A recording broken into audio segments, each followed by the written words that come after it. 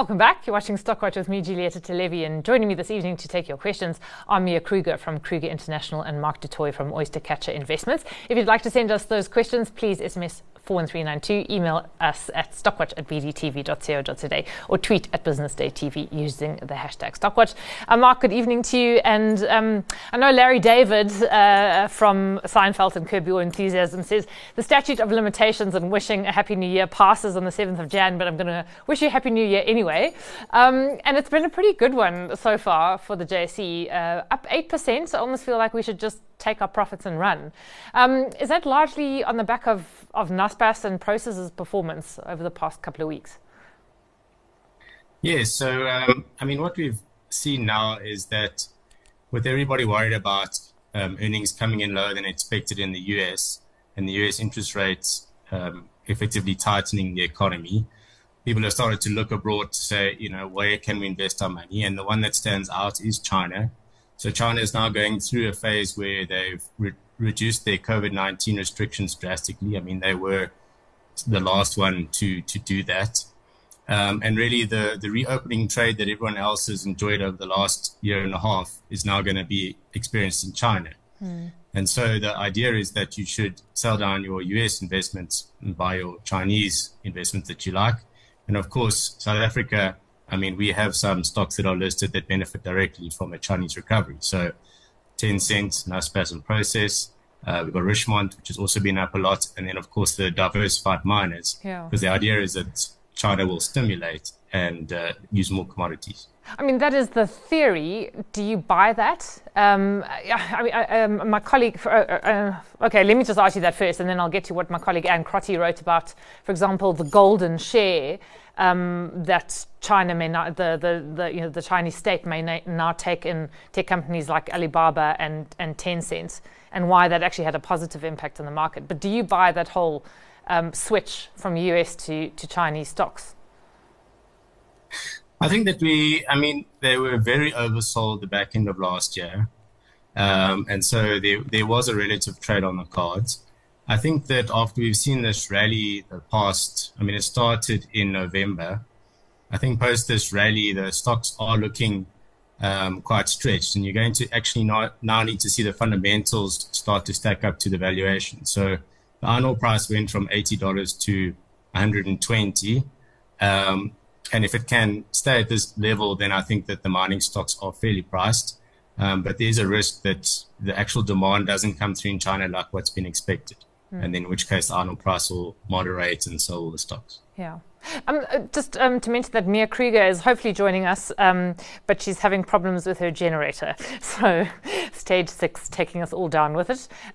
Mark, what I wanted to say about the comment on the golden share. So you had news in the last couple of days that the Chinese government would look to take maybe 1% or thereabouts in companies like Tencent and Alibaba. It's not quite clear yet what its intention with Tencent is.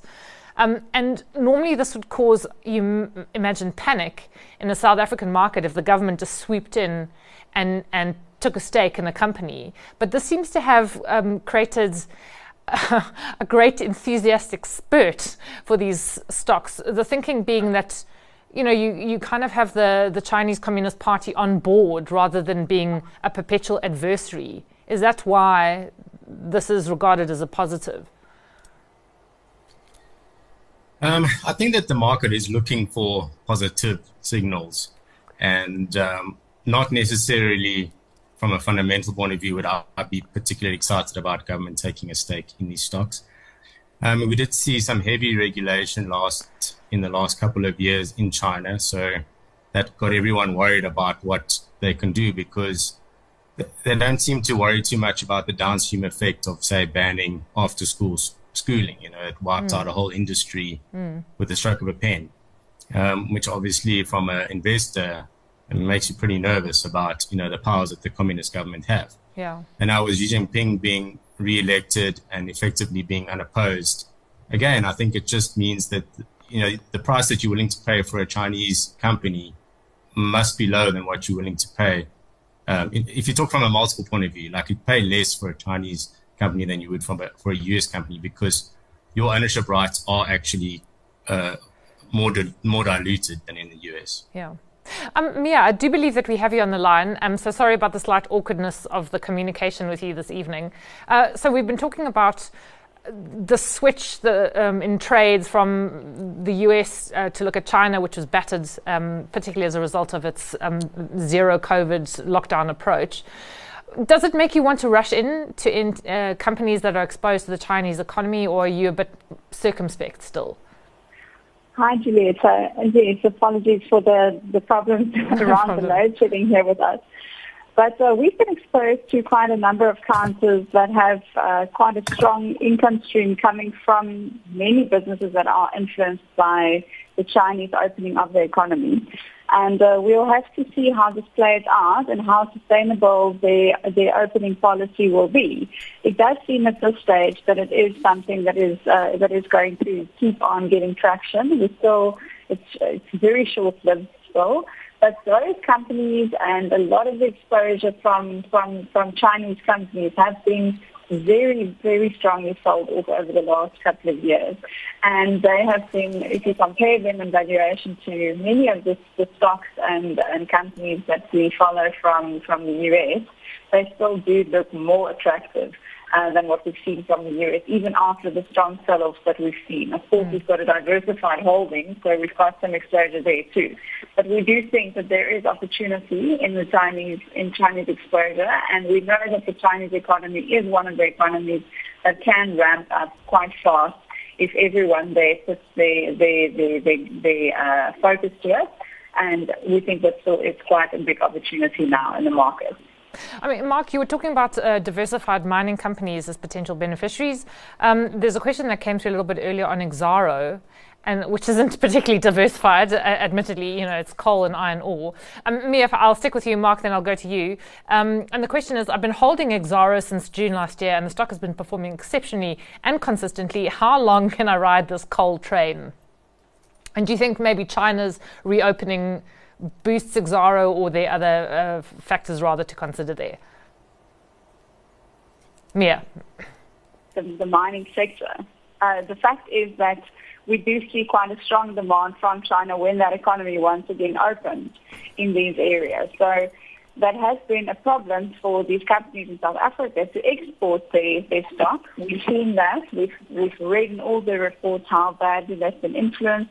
We've read from the Transnet reports how bad the exports have gone over the last 5 years, the contraction in exports that we've actually seen over the last 5 years from Transnet due to the lack of infrastructure.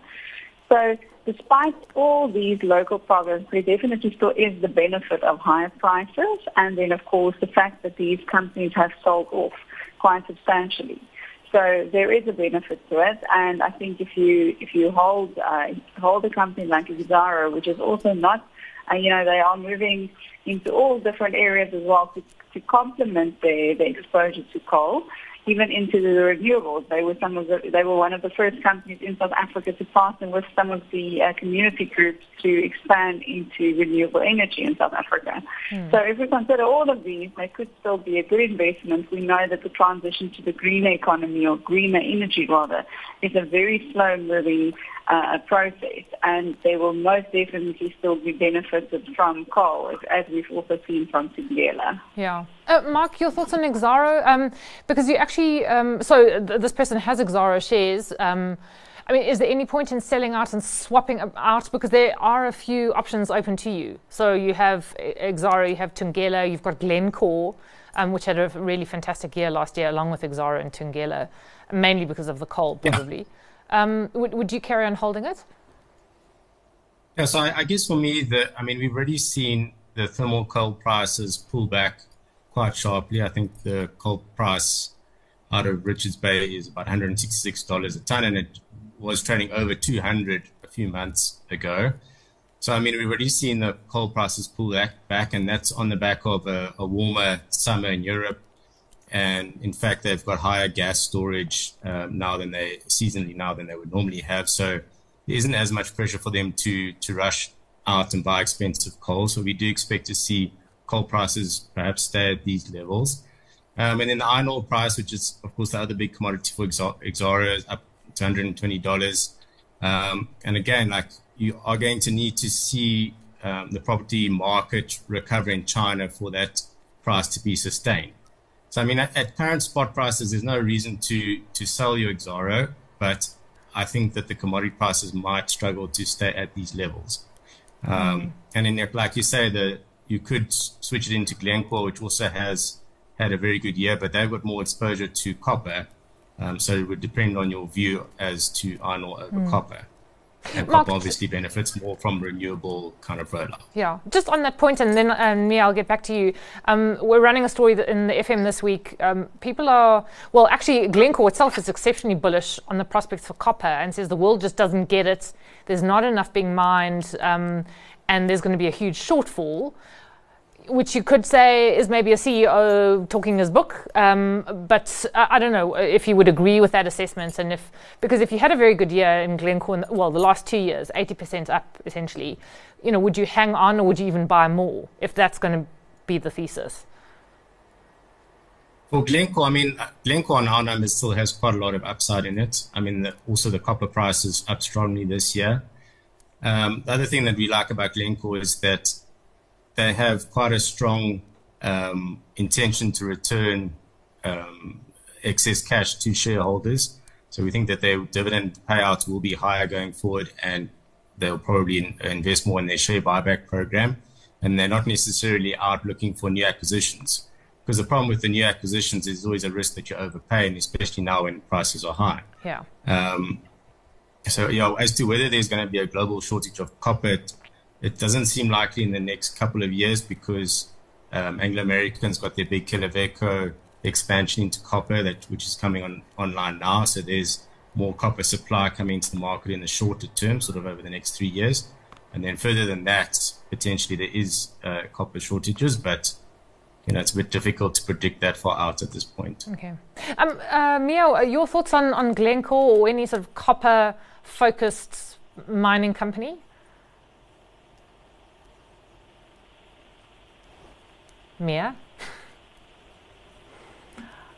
I apologize. I think when we think about copper and Glencore as a proxy for copper with quite a big exposure there, we'd also agree that it will be in short supply.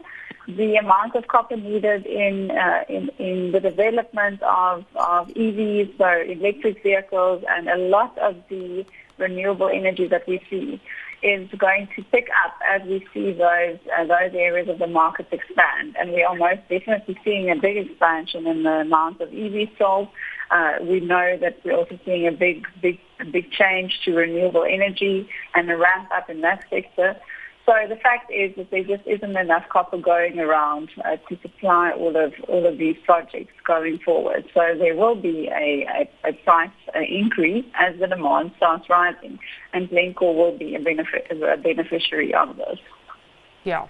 Well, I mean, I've seen prices for copper estimated at $15,000 a ton. I think at the moment we're just under 8,900. So, that should be beneficial for them.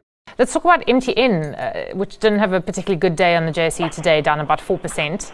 Now they face a tax fine potentially in Ghana, which is 13 billion rand. Do you think that market reaction is justified, or that this is going to be like, I suppose, Nigerian tax issues that they've faced over the years, that there's argy-bargy between the two sides, between them and the government of the day, and then a much lesser fine is settled on, essentially? This is a very difficult one to make a clear sort of estimate of how it's going to play out. They are saying that the government is saying that MTN has actually under declared and paid their revenue by 30% over the 2014 to 2018 time frame, which is quite a big number. It seems like it's in the area of over $700 million. So if there is any truth to it, which MTN, of course, now strongly argues against, it could be difficult for them to pay that, and will most definitely have an impact. But the fact remains that there still needs to be another third-party audit on these numbers, on the merit and the methodology used to conduct this audit, and that's the big dispute MTN is arguing against this case.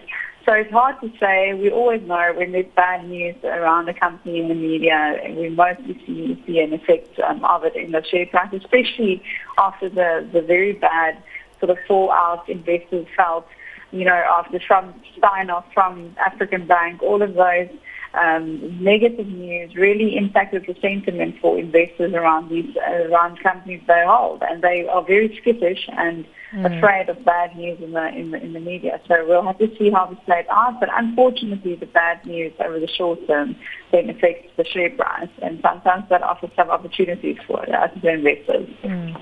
Mark, do you think this is an opportunity to buy into MTN, which started off last year really well? We were all saying, wow, this is MTN, it's back to the old days. I mean, it went above 200 Rand and then just had this retracement, as you can see on the share price graph that we've got on screen now. And I know there's a feeling among some analysts that actually this year is going to be very, very tough for a lot of telcos. You've got things coming at you from all sides. You've got consumers under pressure. You have interest rates that are high. You have capex bills which are extraordinary. And if you don't invest in the capex in these countries, then you fall behind and you lose customers. And you're always sort of on a bit of a price war. So the margins really, I don't know how appealing they are to you, or if telcos offer any sort of really appealing margins anymore. Yeah, I mean, well, of the telcos that are listed in South Africa, we do prefer MTN. But you're right, there are difficulties for them in the industry. I mean, also we know now with load shedding, not all the cell phone towers have enough battery supply, and you lose your voice revenue faster because people can't make cell phone calls, have to make WhatsApp calls, those types of things. But they are the second largest in South Africa, and they have dominant market shares in Nigeria and Ghana. So, I mean, you would expect the smaller players to fall away first. So there is that kind of tailwind for the larger listed players. And I mean, relative to history, the share doesn't look expensive. So from an investment point of view, we do like MTN. Okay. So it is unfortunate that because they are such big earners in Nigeria and Ghana, that you do see them kind of come under pressure from the authorities, because in Ghana they've got a big fiscal deficit, and they're looking for money all the time. And so we are going to see these types of things crop up. But it looks like this particular penalty is pretty frivolous. So I'm sure that there will be some kind of settlement. It just does kind of dampen your enthusiasm for investing in these countries. Yeah, I mean, it's almost like clockwork. You have, the state of the day realizes that its coffers are running dry, and then thinks, okay, who are the big companies with deep pockets, and let's raid their kitty. Mia, just on telcos in general, what is your sentiment towards them? So you've got MTN, Vodacom, and Telkom, I suppose, are the... and then I guess African Rainbow Capital, which owns the stake in Rain, and now, of course, Rain and Telkom have called off talks. Do any of those appeal to you?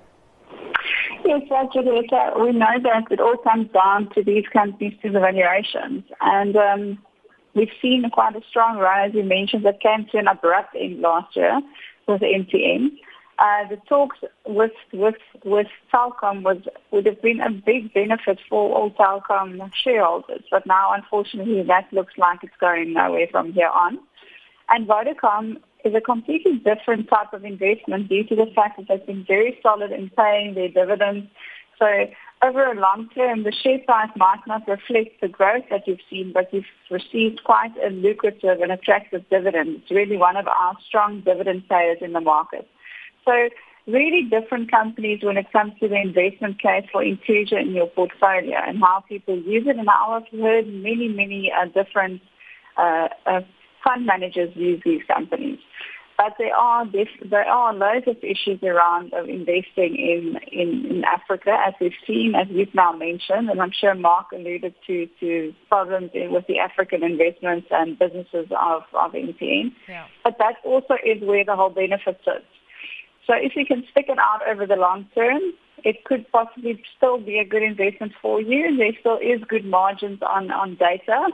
But that is being squeezed, and we know data worldwide is becoming cheaper and cheaper. So how long that can happen, or that can rather benefit the company, it all comes down to volumes.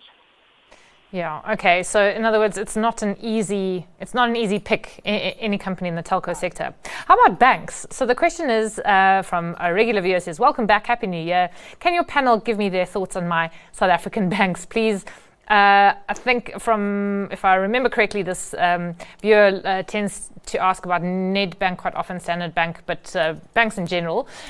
Will this be the year of banks? Mark, what do you think? Well, I'm not sure if it'll be the year of the banks because last year they had a pretty good year. And to us, they don't look expensive. I think that they're going to have really nice earnings print now in March when they report.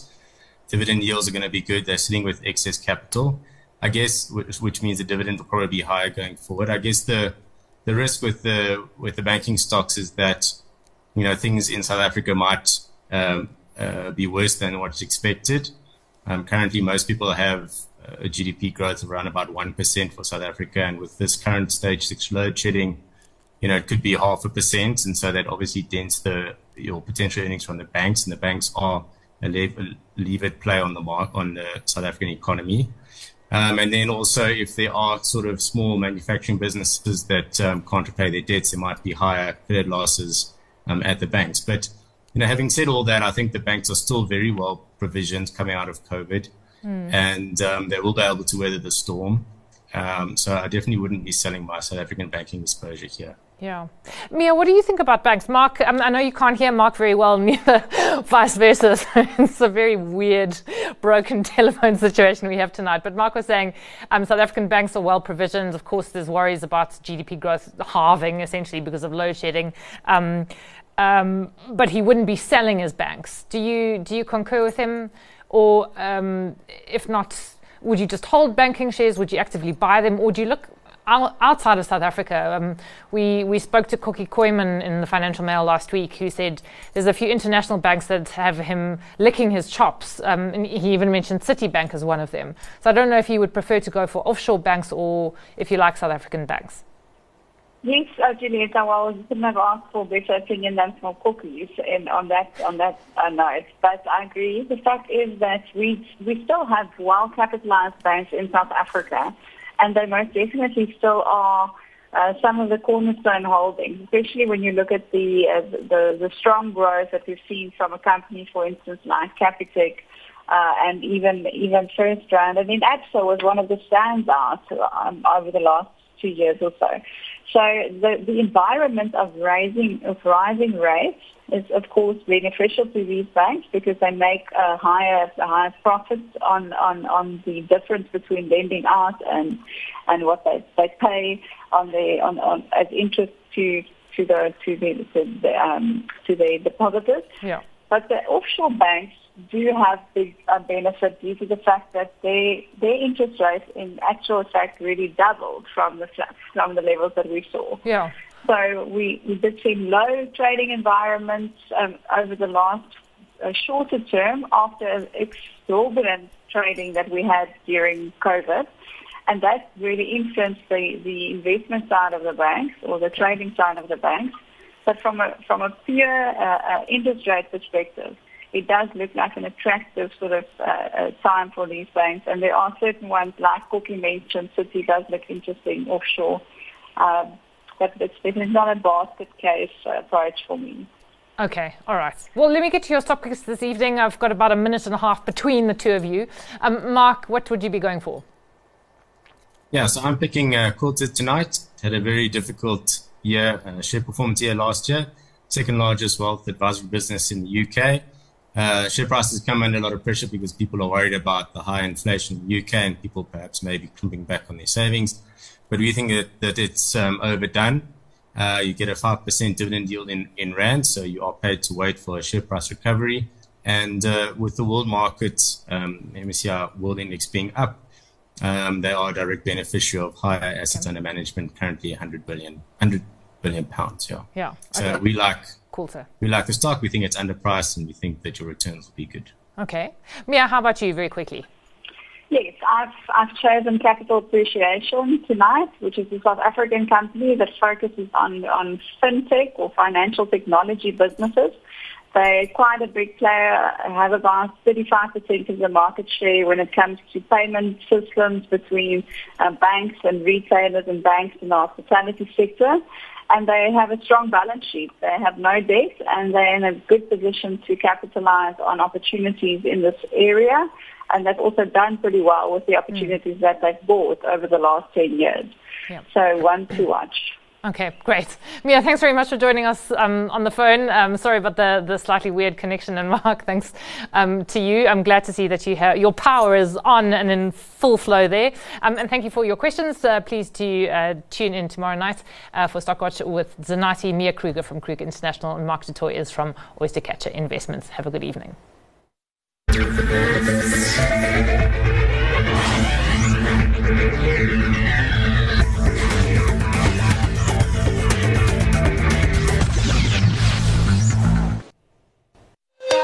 Start the year by making your business dreams a reality.